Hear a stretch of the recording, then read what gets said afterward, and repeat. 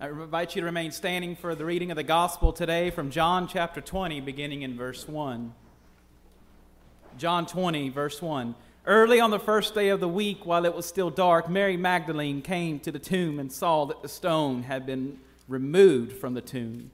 So she ran and went to Simon Peter and the other disciple, the one whom Jesus loved, and said to them, "They have taken the Lord out of the tomb, and we do not know where they have laid him." Then Peter and the other disciples set out and went toward the tomb. The two were running together, but the other disciple outran Peter and reached the tomb first. He bent down to look in and saw the linen wrappings lying there, but he did not go in. Then Simon Peter came, following him, and went into the tomb.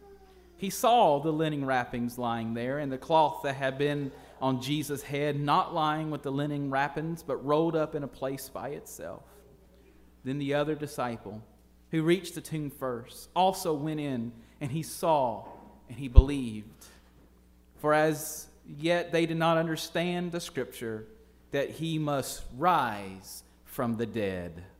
Then the disciples returned to their homes. This is the word of God for the people of God. Thanks be to God. I invite you to be seated. Let us pray. Lord, open our hearts and minds by your power and by that of the Holy Spirit. May the words we hear, may our thoughts, may our deeds, may our actions be pleasing in your sight, Lord, our rock, our Redeemer. Amen. Today we conclude a worship series we've been on throughout the season of Lent entitled, What Makes a Hero? The Death-Defying Ministry of Jesus Christ. And today we conclude it with looking at life versus death and then resurrection. We looked throughout the series at some comparisons and how heroes apply to the struggles, such as good versus bad, such as right versus wrong. And then we looked at how Jesus applied those through his lens and how Jesus redefines what good versus bad, what right versus wrong looks like, and points at what a hero truly is. And throughout this series, we looked at some of the most popular pop culture icons of all time. Superheroes like Batman and Spider-Man, and we read about some others, Wonder Woman, and the list goes on.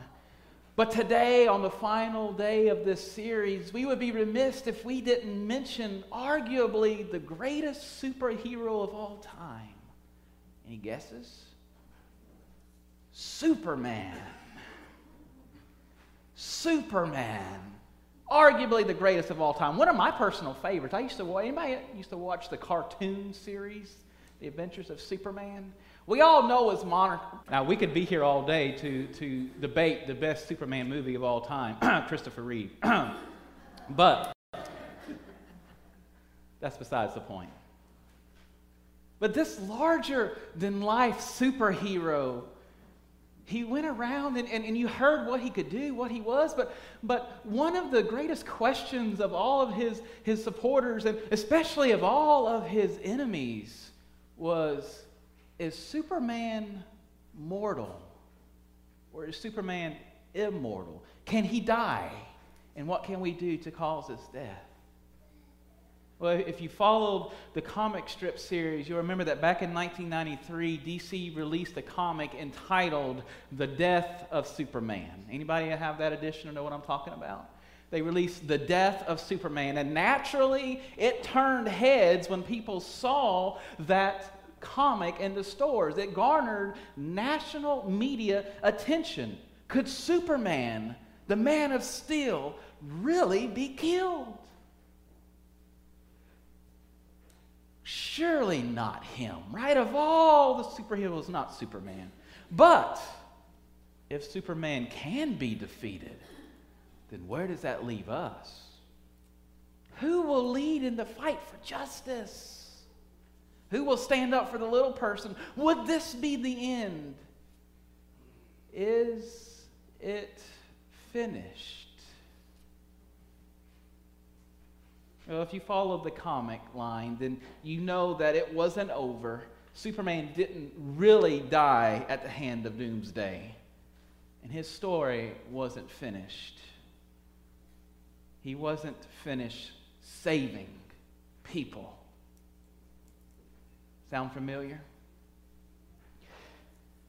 On that fateful Friday over 2,000 years ago, another hero would make headlines with his death. Now, this wasn't a hero like Superman.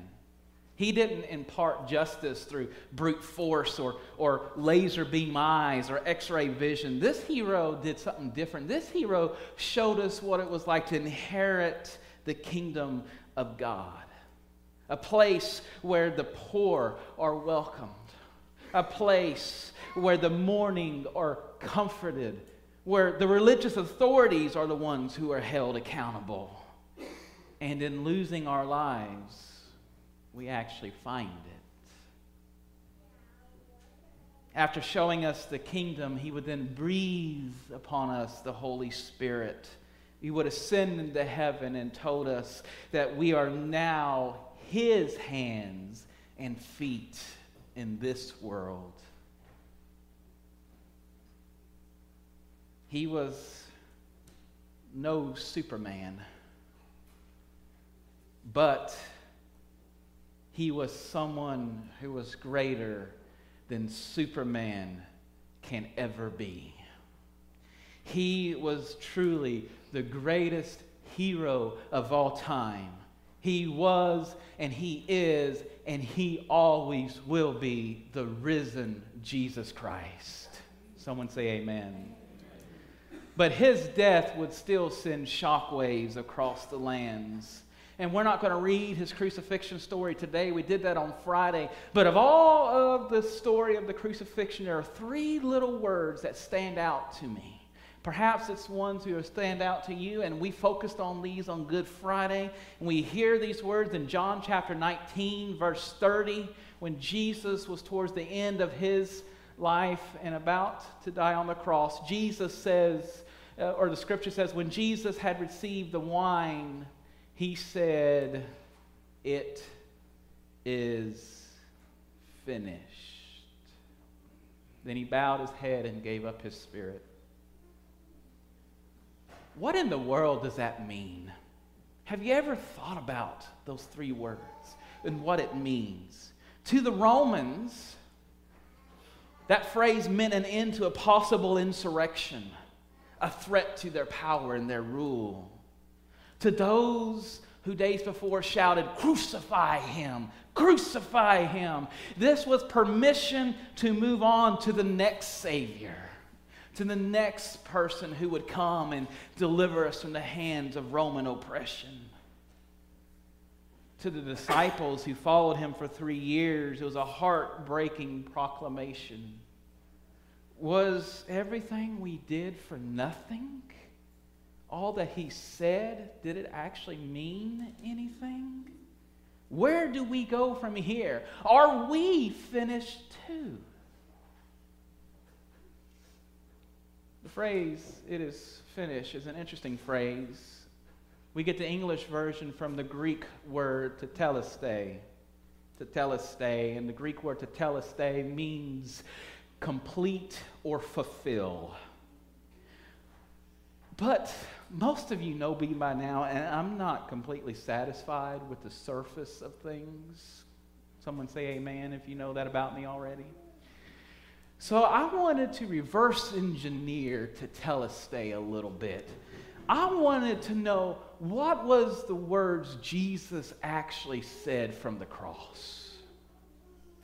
And what I found out is we don't know the exact words Jesus articulated, but we can give a pretty educated guess. We can get close. So if we reverse engineer tetelestai, we do it in the spoken language of Jesus, which was the ancient Aramaic, and we get this phrase, "O mashalim," or "O mashalam," or "mashalchem."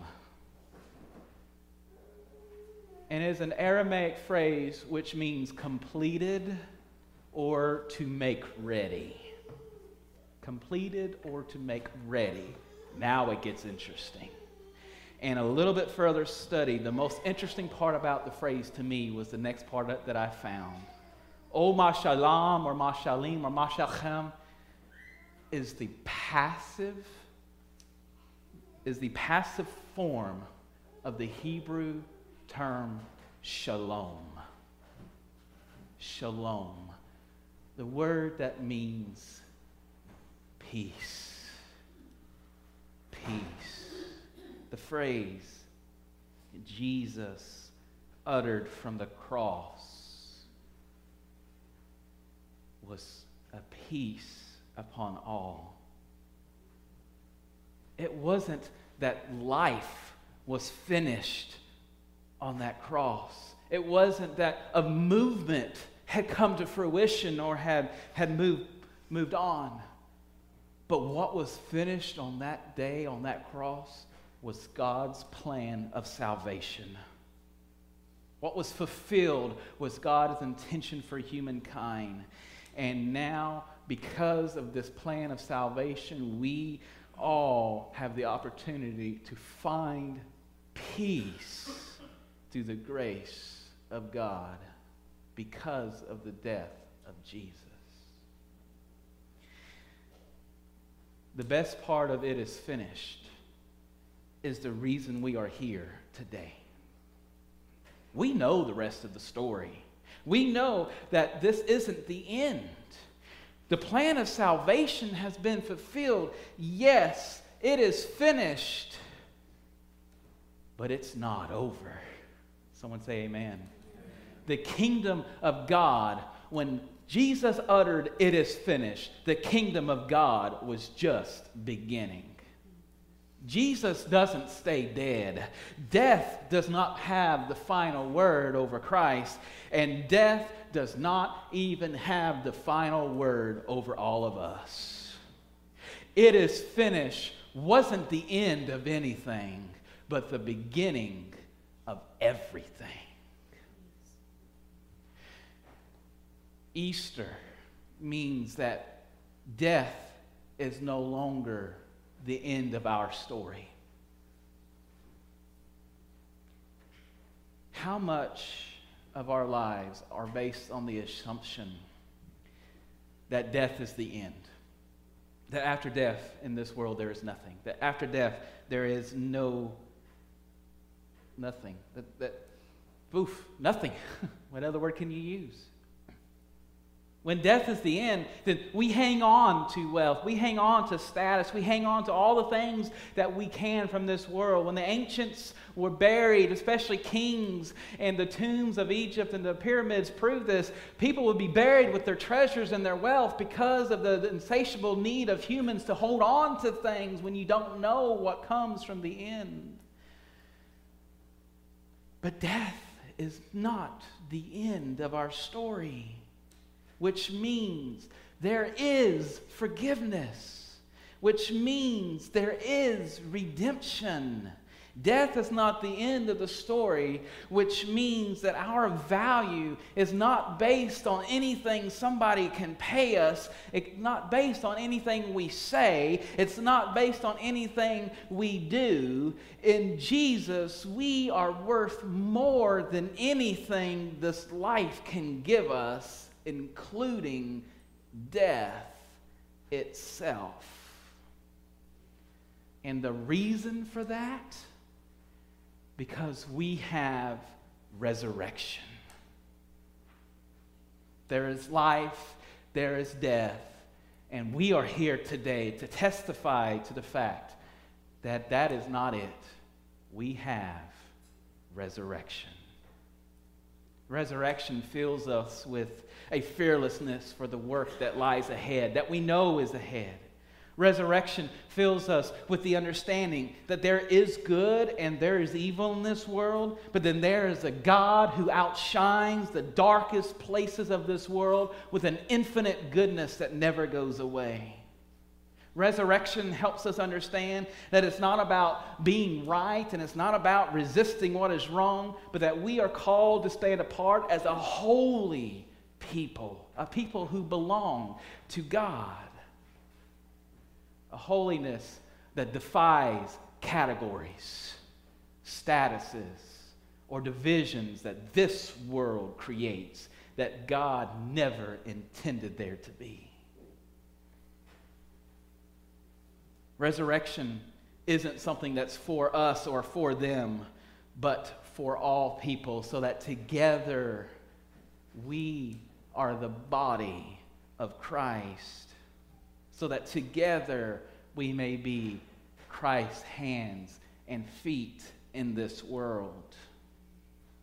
Resurrection reveals that the kingdom of God is a place where those who have not understand the value of each other, and how value is rooted not in power and status and wealth and differences and in the national news media and in social media and in all the things they tell us that there is value and power in. The value is in Jesus Christ and in the kingdom of God, rooted in resurrection. Resurrection reveals that the teachings of the Old Testament and of the New Testament can be trusted. They can be experienced in new and living, fulfilling ways. Being made new is not something we put on a timeline. It's not something we check a box off and say we did it. But our connection with Christ makes us new every single day. Resurrection shows us that our life is not about waiting around for Superman to right our wrongs, but to get busy building God's kingdom here and now ourselves. Resurrection teaches us that there is nothing to fear. Resurrection is what makes a hero. The question we've been asking this whole time is, what makes a hero? The answer definitively is resurrection is what makes a hero.